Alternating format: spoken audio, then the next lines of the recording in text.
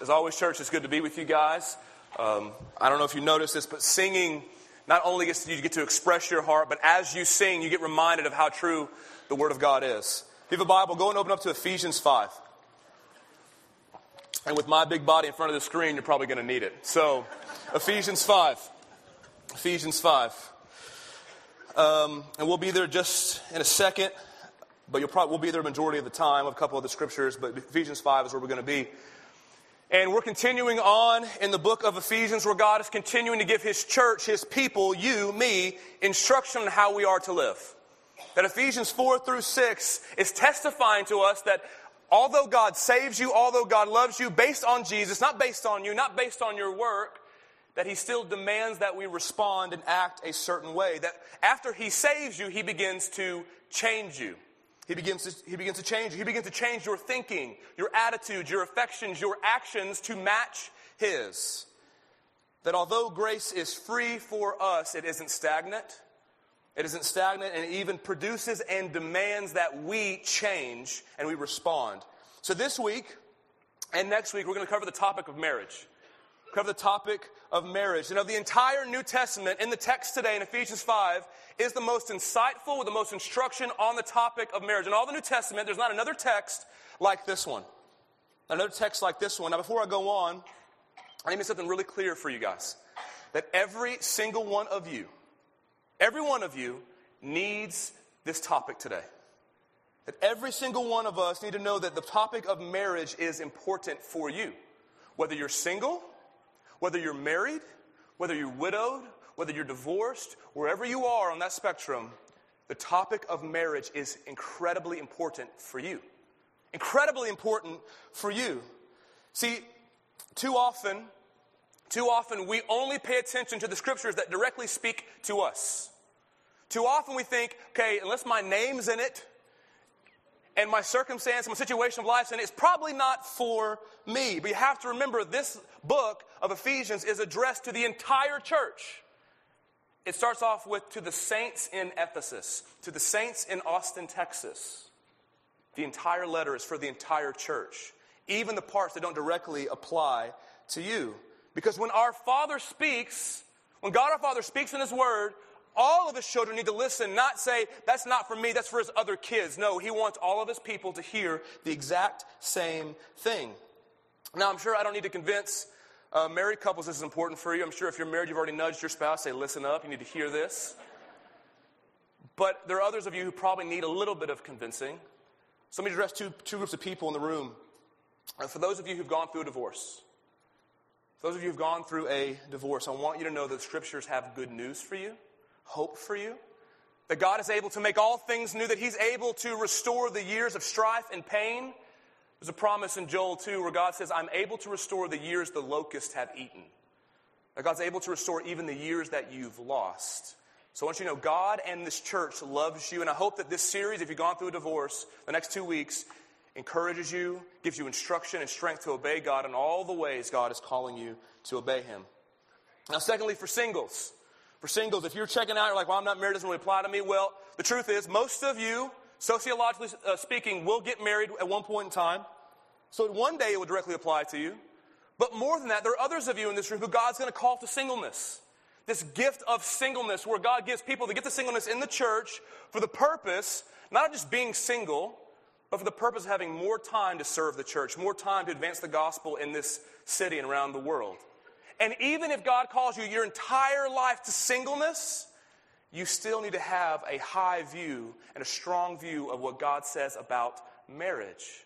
It's important for you. Look at the writer of this epistle.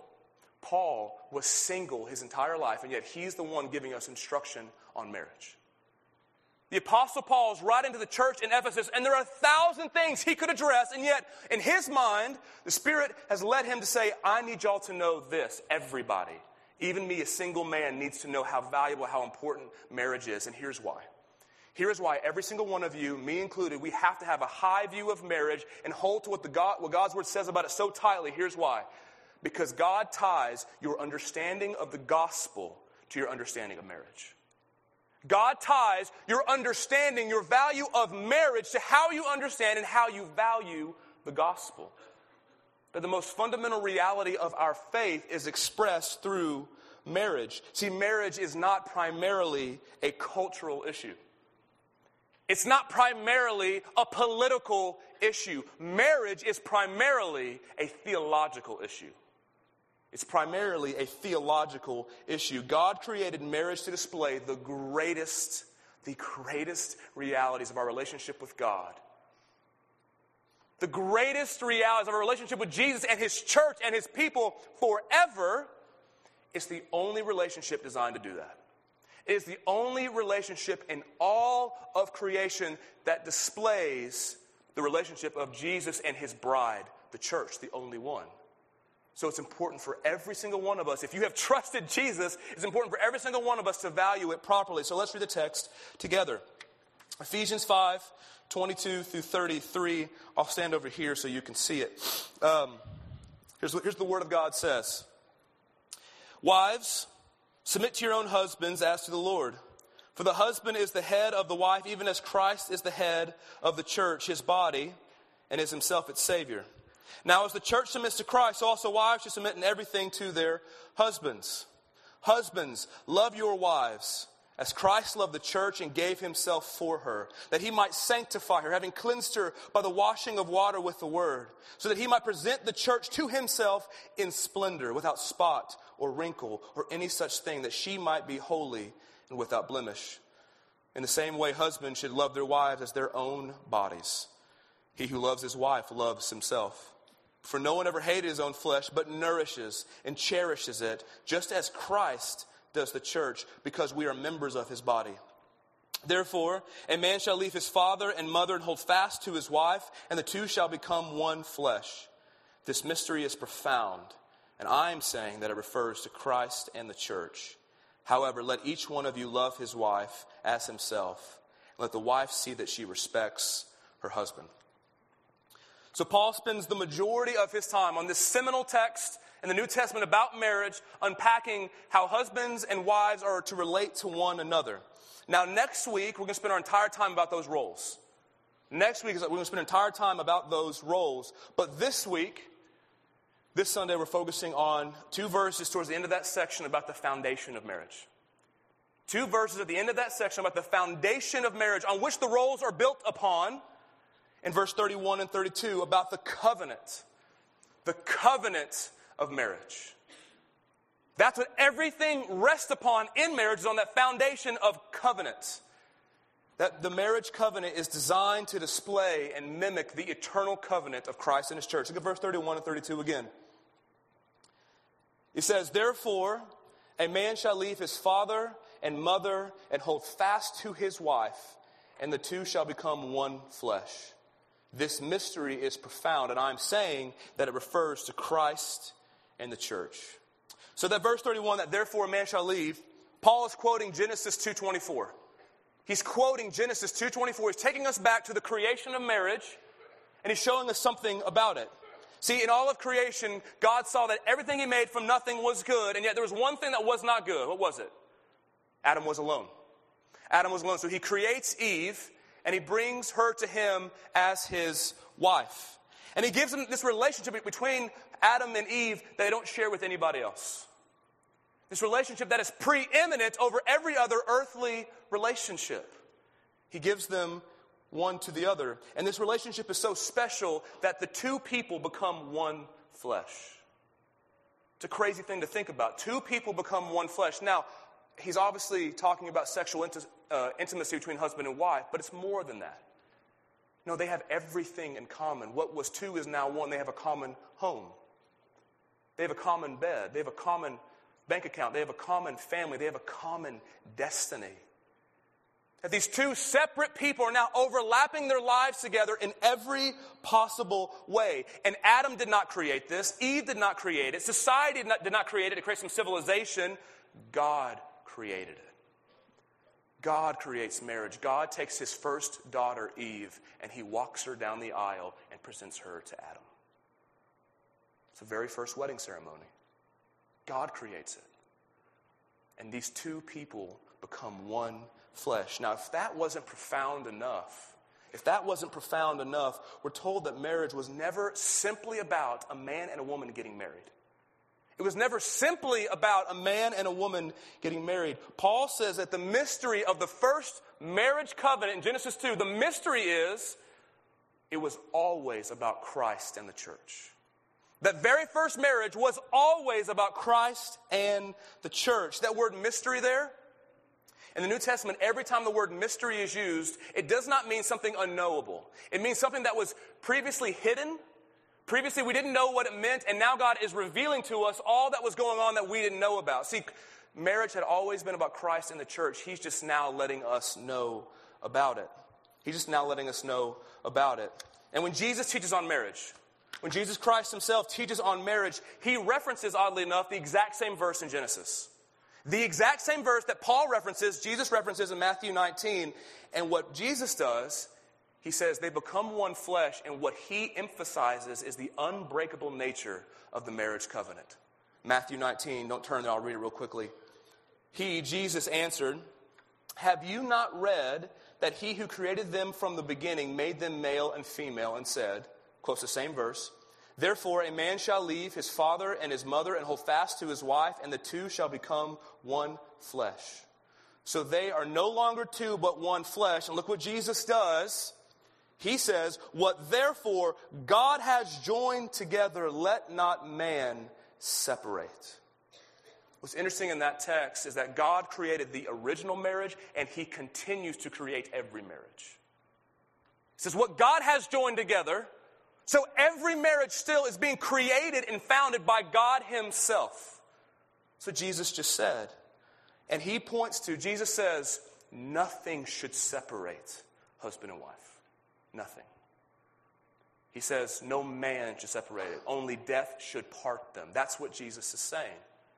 And the reason Jesus takes Genesis 2:24, they become one flesh, and he emphasizes the unbreakable nature of the marriage covenant is, he's pointing to something infinitely bigger, infinitely stronger in the marriage covenant between Jesus and his church. Marriage is pointing us to the forever relationship between Jesus and his people. But the first marriage between Adam and Eve, instead of displaying this forever amazing covenant-keeping relationship forever they're supposed to display, instead it becomes a place where everything is ruined. You know the story, hopefully. Adam and Eve don't trust God. They're given everything, and the one prohibition they have, they take. You've been there. God's like, you can have everything but this thing. You're like, that's funny. I find myself wanting that one thing all of a sudden. It's weird how that works. Take the one thing God says no to and take it. See, God's invisible. They want something they can see, something they can touch and feel.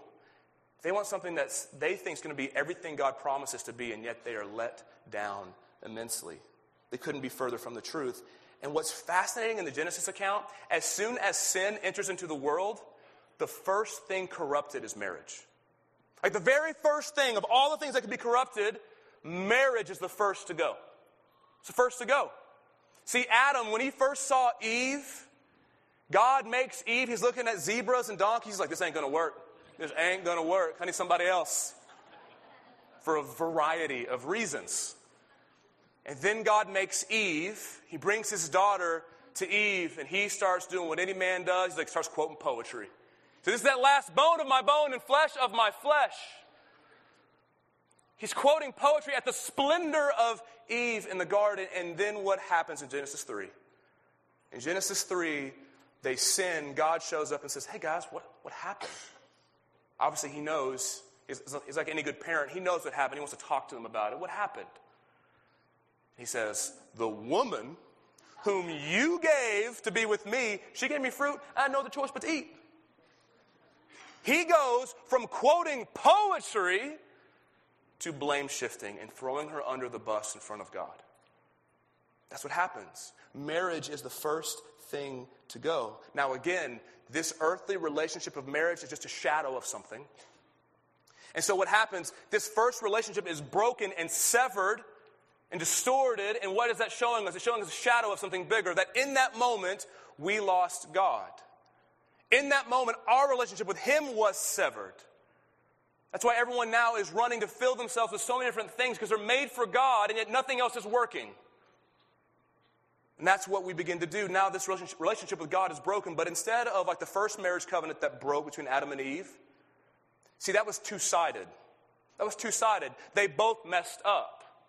But with God, it's one-sided.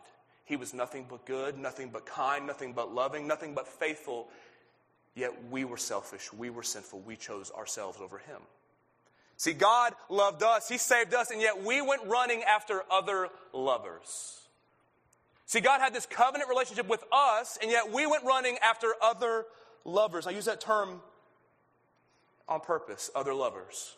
Because when you read the Old Testament, God will describe the sin of his people as his people cheating on him.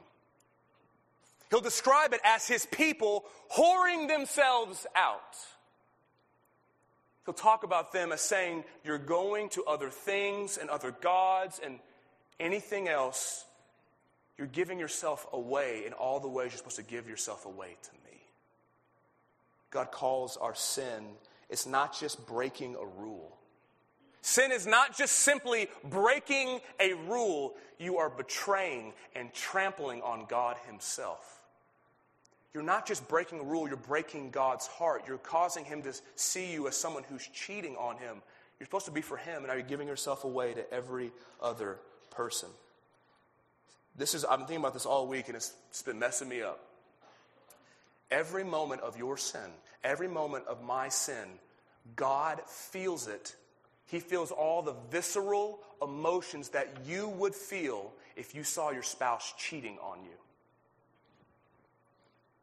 All the visceral emotions you would feel if you saw that, that's how God feels your sin. That's how he feels my sin. This is how he describes it. He sends prophets, and I want you to listen to how they talk about the sin of Israel. Jeremiah 3:6, just 2 verses, but it's all over the Old Testament. Jeremiah 3:6, the Lord said to me, in the days of King Josiah, have you seen what she did? That faithless one, Israel, how she went up on every high hill and under every green tree, and there played the whore? Ezekiel 16, 15 through 17. He says, but you trusted in your beauty and played the whore because of your renown and lavished your whorings on any passer-by, and your beauty became his. You took some of your garments and made for yourself colorful shrines, and on them played the whore. The like has never been nor ever shall be.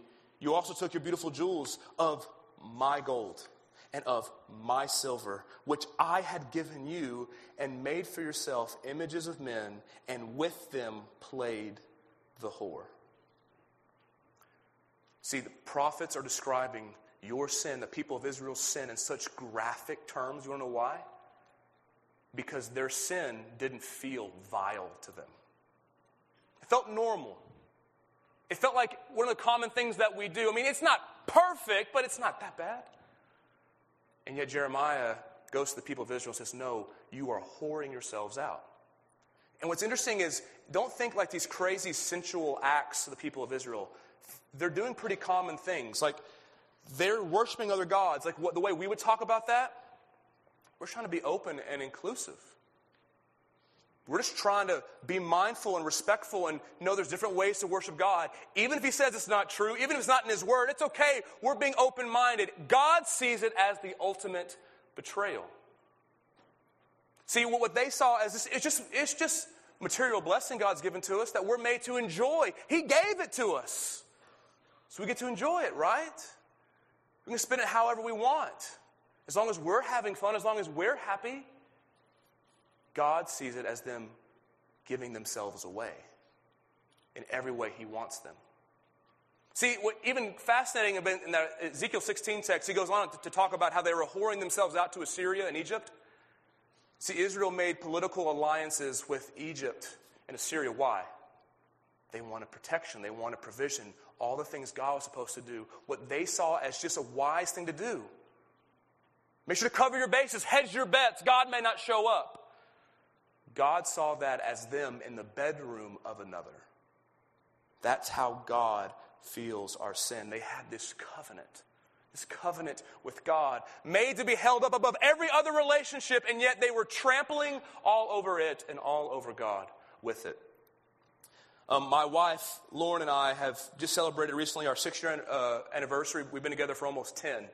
And so for anyone who's been together that long with somebody, we've had our ups and downs. But I was thinking about this week, there's been one moment in particular where Lauren has just devastated me.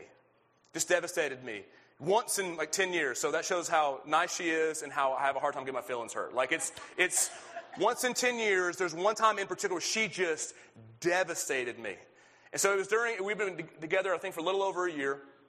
And I was in a tough season.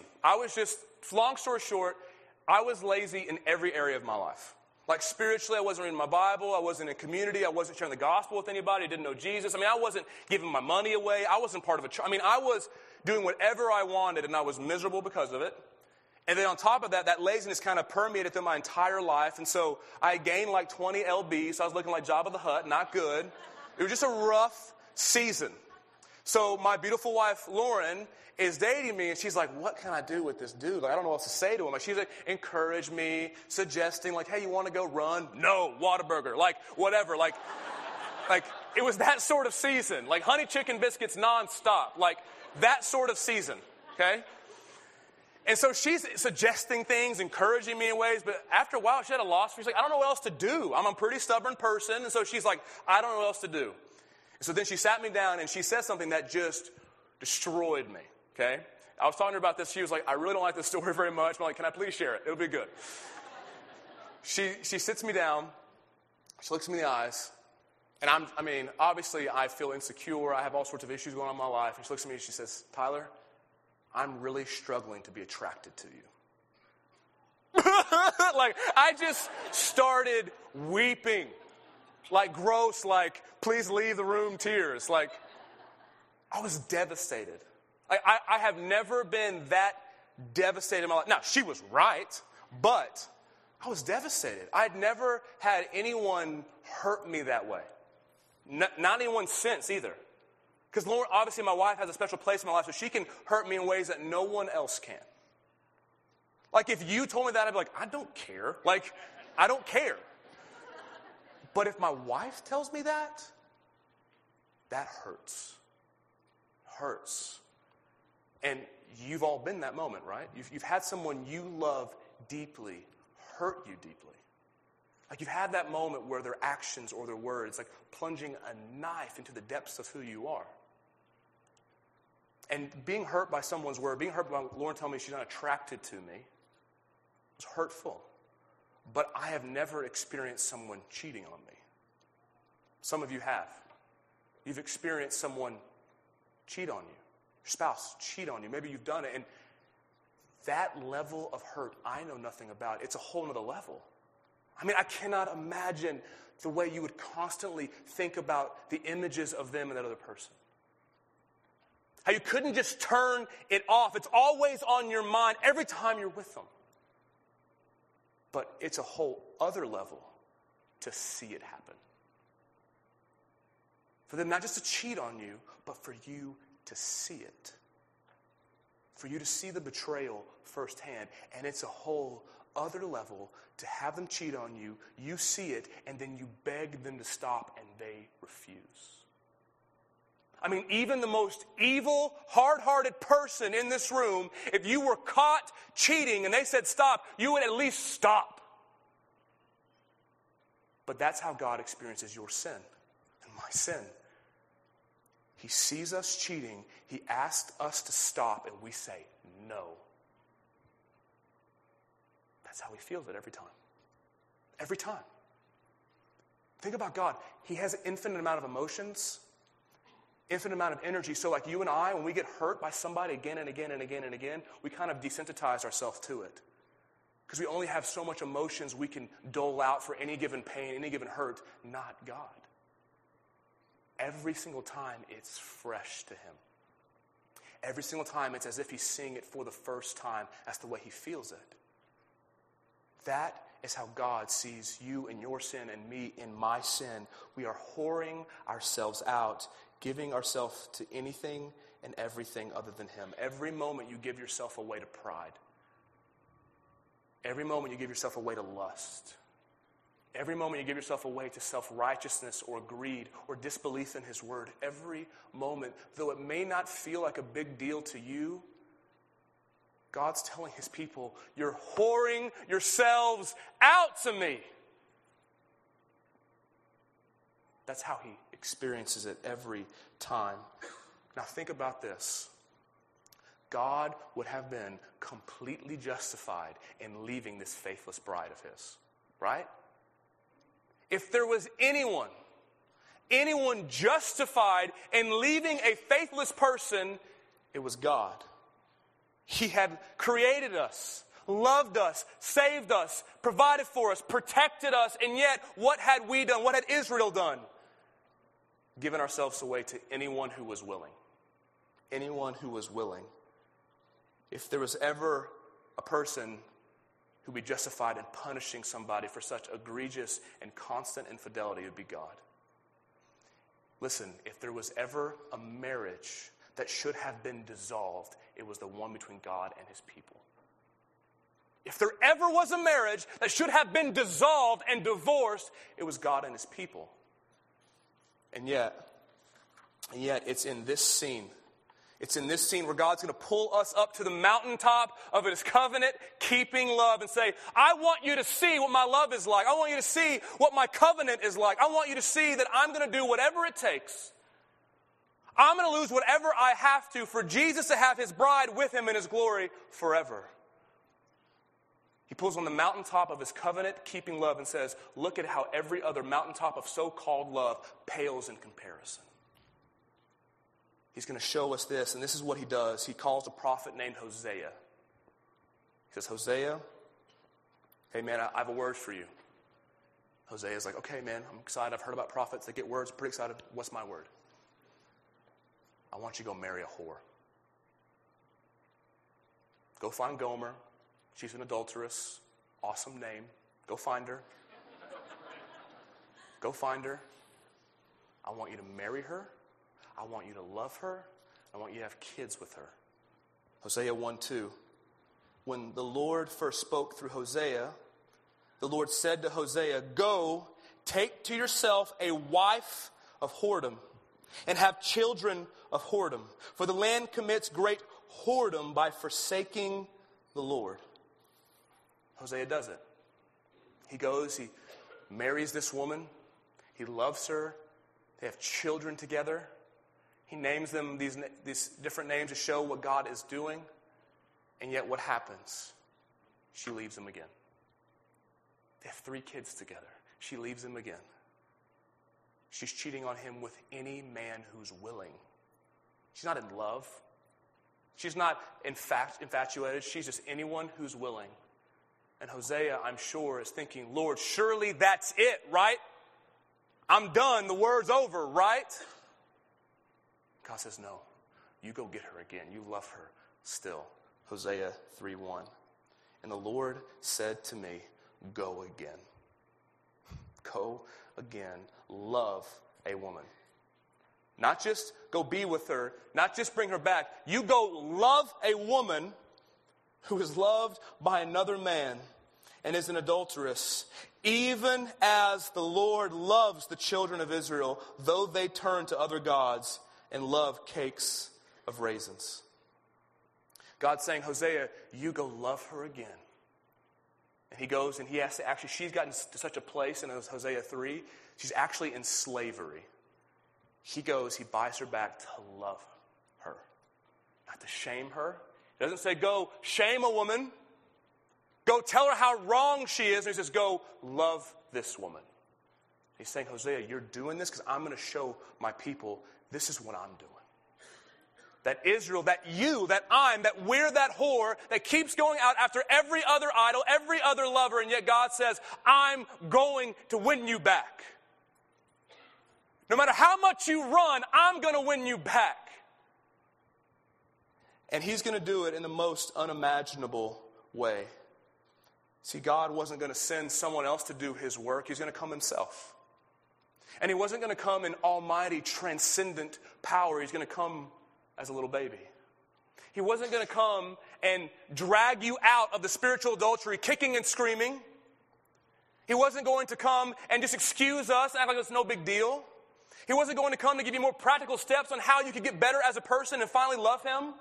He wasn't going to come, be here, and wait for us to figure it out and come to him. He wasn't going to do any of those things. He could have. Those would have been good and even noble things. That's not what God had in mind. No, God sent Jesus, listen, to die the death of a spiritual adulterer while you were still cheating on God. While you were in the act, while you were in the bedroom of another lover, of an idol, going to someone else for everything God made you to find in him, in that moment of cheating, he says, that's when Jesus is going to die. This is what Romans 5 says. Listen to this incredible verse. For while we were still weak, at the right time Christ died for the ungodly. For one will scarcely die for a righteous person, though perhaps for a good person one would even dare even to die. But God shows his love for us in that while we were still sinners, while we were still cheating, while we were still committing adultery, in the act of it, Christ died for us.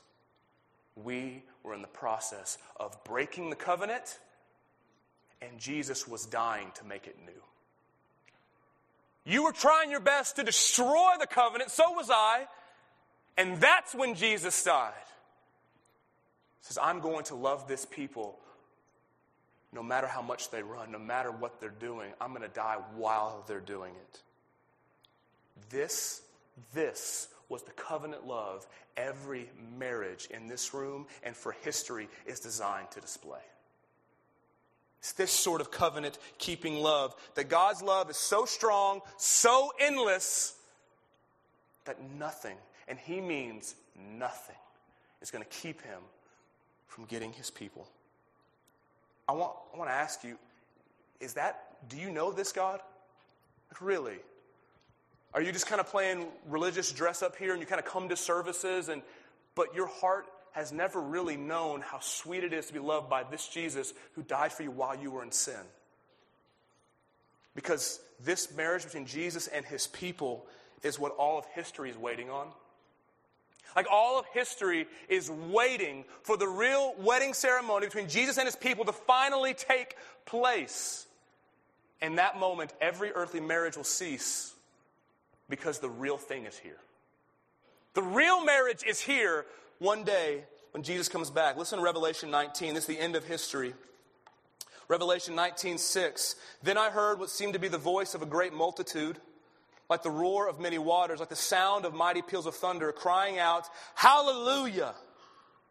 For the Lord our God, the Almighty, reigns. Listen to why they're rejoicing. Let us rejoice and exult and give him glory. Why? For the marriage of the Lamb has come, and his bride, the church, has made herself ready. And it was granted her to clothe herself with fine linen, bright and pure, for the fine linen is the righteous deeds of the saints. History begins and it's going to end with marriage. History began in Genesis 2 with the wedding ceremony between Adam and Eve, and it's going to end with the eternal wedding ceremony between Jesus and his people forever. And marriage is supposed to last a lifetime with nothing strong enough to tear it apart. Why? Because the marriage between Jesus and his people will last God's lifetime, which is eternity, with no sin or accusation to tear it apart. That is what marriage is about. That story, that covenant, that love. It's always been about that. So every marriage in here, and that will be in here eventually, is going to go through difficult and painful seasons. You have to know that. Some of you are in that. You're going to go through seasons where sin is committed either against you or by you, sin that you never thought you would do. Sin that you used to think about when happened to other couples, you thought, that's never going to happen to us, and yet you're in it. When cancer is diagnosed, and sickness changes your spouse to where they're not the same person you used to know. When finances are extremely low and you can't find jobs. When the loss is overwhelming, when your affections run dry, when all of a sudden that happiness you used to know is not there anymore. Every marriage will go through these seasons. If you're like a newlywed, you're like, not us, baby. You don't know our love. Just wait. If they're not that impressive, you're going to find out. Every marriage will go through those seasons. And it's in those times when you truly get to display the unbreakable nature of God's love for us. Like in the good times, it's easy. When you're clicking and everything's great, you actually like each other. They're still funny to you. Like when all those things it's easy to display the marriage covenant. It's when things get difficult when you truly get to display what the marriage covenant between Christ and his church is like. Because guess what? That was a rocky marriage. And Jesus said, I'm going to make sure that you and I are never separated. See, it's in the fiery trials of life where marriages grow the strongest. It's in the fiery trials of life where marriages grow the strongest, where roots go down deep. And it's in the fiery trials of life where the gospel of Jesus Christ is displayed the clearest. The clearest. People see a marriage going through difficult times, but both parties are saying, I'm not going anywhere. Because God never left me. I'm not leaving you. That is when the covenant shows how strong it is. It's in those times when the gospel of Jesus Christ is displayed the clearest. Now, as compelling as I hope the gospel of Jesus Christ is to you in your understanding of marriage, a practice of marriage, that does not change the fact that many of us have gotten divorced. It does not change the fact that sadly there are many of us whose marriage covenants have not mimicked and displayed the eternal marriage covenant of Christ and the church. And can I just tell you, there are a few things, and you know it better than I do. I've just seen it. I haven't gone through it. There are a few things as gut-wrenching, as heartbreaking, and as messy as a divorce. There are few things as sad, because what are you doing? You're taking one flesh and you're trying to tear it apart. So it hurts, and it's messy, and it's painful. And this is an issue that myself, the other elders and pastors of this church, we have walked many people through.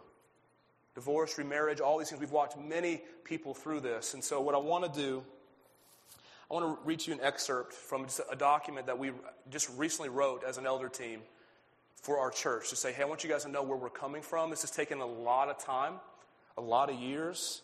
I won't be able to go through the entire document, but at the end of the service, we're going to tell you where you can get the paper. I'd love for you to read it. But I'm going to give you a small excerpt in particular about where we stand on divorce.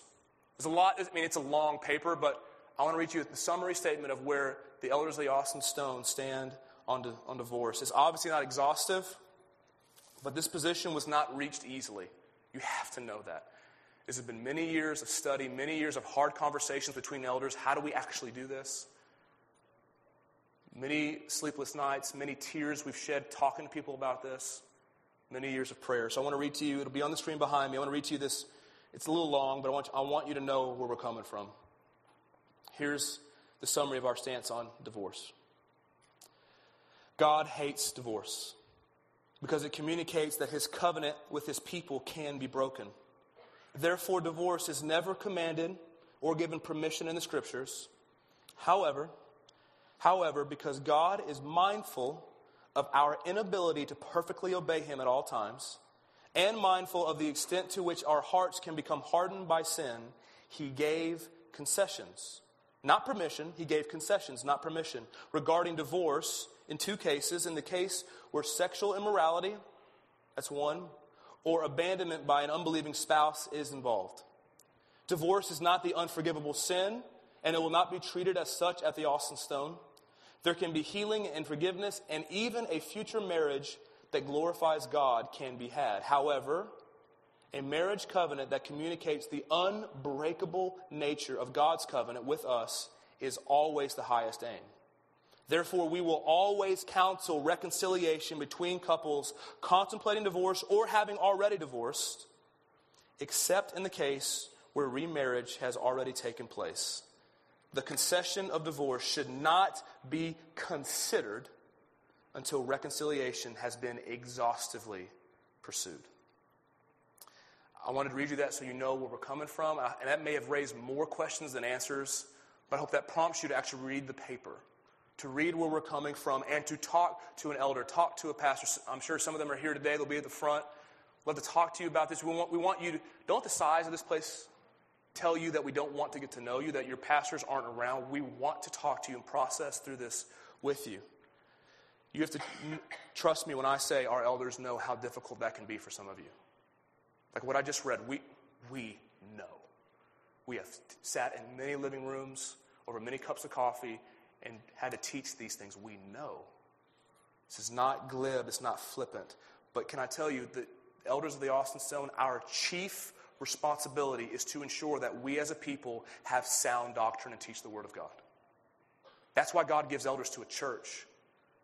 Not to be CEOs, but to be spiritual fathers who say, here's what the Word of God says. That's what we're doing. To the best of our ability, teaching you the Word of God. And here's what we've seen. Time and time again, we have seen God show up in ways and change hearts of people in ways we never thought possible, and in timelines we never thought possible. God has proved faithful every time to His Word, even when it's hard. And that's why we want to teach it to you again and again. Let me close with this. I love the way Sally Lloyd-Jones, she describes God's covenant-keeping love in her book, Jesus Storybook Bible. It's good for kids, but even for adults, you're like, this is really good. It's all kind of on my level. Kind of get this. I love the way she calls and describes God's covenant-keeping love. Here's what she calls it. His never stopping, never giving up, unbreaking, always and forever love. His never stopping, never giving up, always unbreakable and forever love. Every interaction, every decision, every motivation in marriage must be dictated by that love for you, not by your so-called rights, not by your experiences, not by your feelings, not by popular opinion. We have to look to God if we're going to have these unbreakable marriages. We have to go back to His epic love for you, this story of redemption. To remember who you were. You were a whore away from God, and He died for you in that moment to have you back. And you remember that, and you go to God and say, Holy Spirit, give me strength to obey because I'm struggling. Strength to forgive. Some of you are struggling to forgive your spouse. You need to remember the gospel for you and beg God to give you faith to forgive, faith to love, faith to serve, faith to never leave. Why? Because God forgave you of much worse things. God served you in much more humiliating ways. God loved you in much more costly ways. And God never left, nor will He ever leave you. The last thing Jesus says before He goes to heaven is, I'm going to be with you always, even to the end of the age. This covenant, unbreakable. That's how God treats you, so we treat one another that way. Spouses, you need to fight for this. And church, we need to collectively fight for this. Every single one of you is in this fight. Why? Pictures of the gospel are at stake. Your friend who's married, it's not just a relational conflict. A picture of the gospel is at stake. That's why we fight. So if you're in here and you're not married, this church, these marriages need your prayer. They need your encouragement. They need your instruction with the Word of God. And if they start talking about divorce, you tell them, no way. You remind them of the gospel. No way. How could you? No way. Look at what He's done for you. Look at His love for you. No way. You don't be the person who says, it's a pretty good point. If I was you, I wouldn't go put up with that. We cannot be the group of people. It's a community effort. We have to fight for unbreakable marriages so we can have pictures for this city of the unbreakable love of God. So that people in this city look at your marriage and go, how in the world are y'all still married? If I was you, I would have rolled a long time ago. And you can look at them and say, I don't think you know what God's like. I don't think you've known what God's like with me. Let me tell you. Because all I'm doing is mimicking. All I'm doing is displaying a little picture of God's unbreakable love for me and hope for me in Christ. Let's pray together.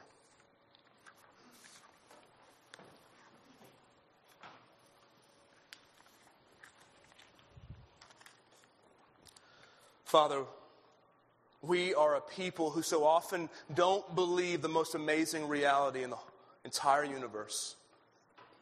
That you, a holy, transcendent, almighty God, though we wronged you in every possible way, though we disrespected you and belittled you and left you and cheated on you, God, you still came out after us. And you didn't provide for us ways to get back to you. You didn't just provide for us models or examples of how to get back to you. But Jesus, you made the way back for us. You paved the way back for us. You carried us back to God the Father. So we could know the love of God. And then you gave us this gift of marriage. And God, you called us to display your unbreakable, your undefeatable love for us in our marriages. God, we want to thank you for the marriages in here who are in good seasons. The marriages in here who enjoy each other and love each other. And the idea of separating is the craziest thing in the world. God, thank you for that grace. Remind us not to get arrogant about that. That's grace. That's mercy. That's your love. That's your kindness. And God, for those of us in this room who leaving our spouse doesn't sound so crazy. For those of us in this room who've tried to forgive again and again, and yet we don't think we can do it one more time. God, would you remind them in this moment, before they think about their spouse, that when we sing and we think about who you are, that we were reminded how you have loved us. They wouldn't do it because they deserve it. We do it because we've seen how much you loved us and we didn't deserve it. That we'd see ourselves as Gomer in that story and you as Hosea going again to love us. That while we were still in our sin, you died for us. God, there is not one person in this room who can respond properly or appropriately to your love without your grace. So God, give me faith, give us faith to be in awe of Jesus, to be in awe of his love, so that when we hear his command and we hear his call to whatever path of obedience, we say yes and amen. He has proved faithful, he has proved satisfying, and he has proved trustworthy again and again. Jesus, do that in this people, do it in me, for the sake of your name in this city. In Christ's name we pray. Amen.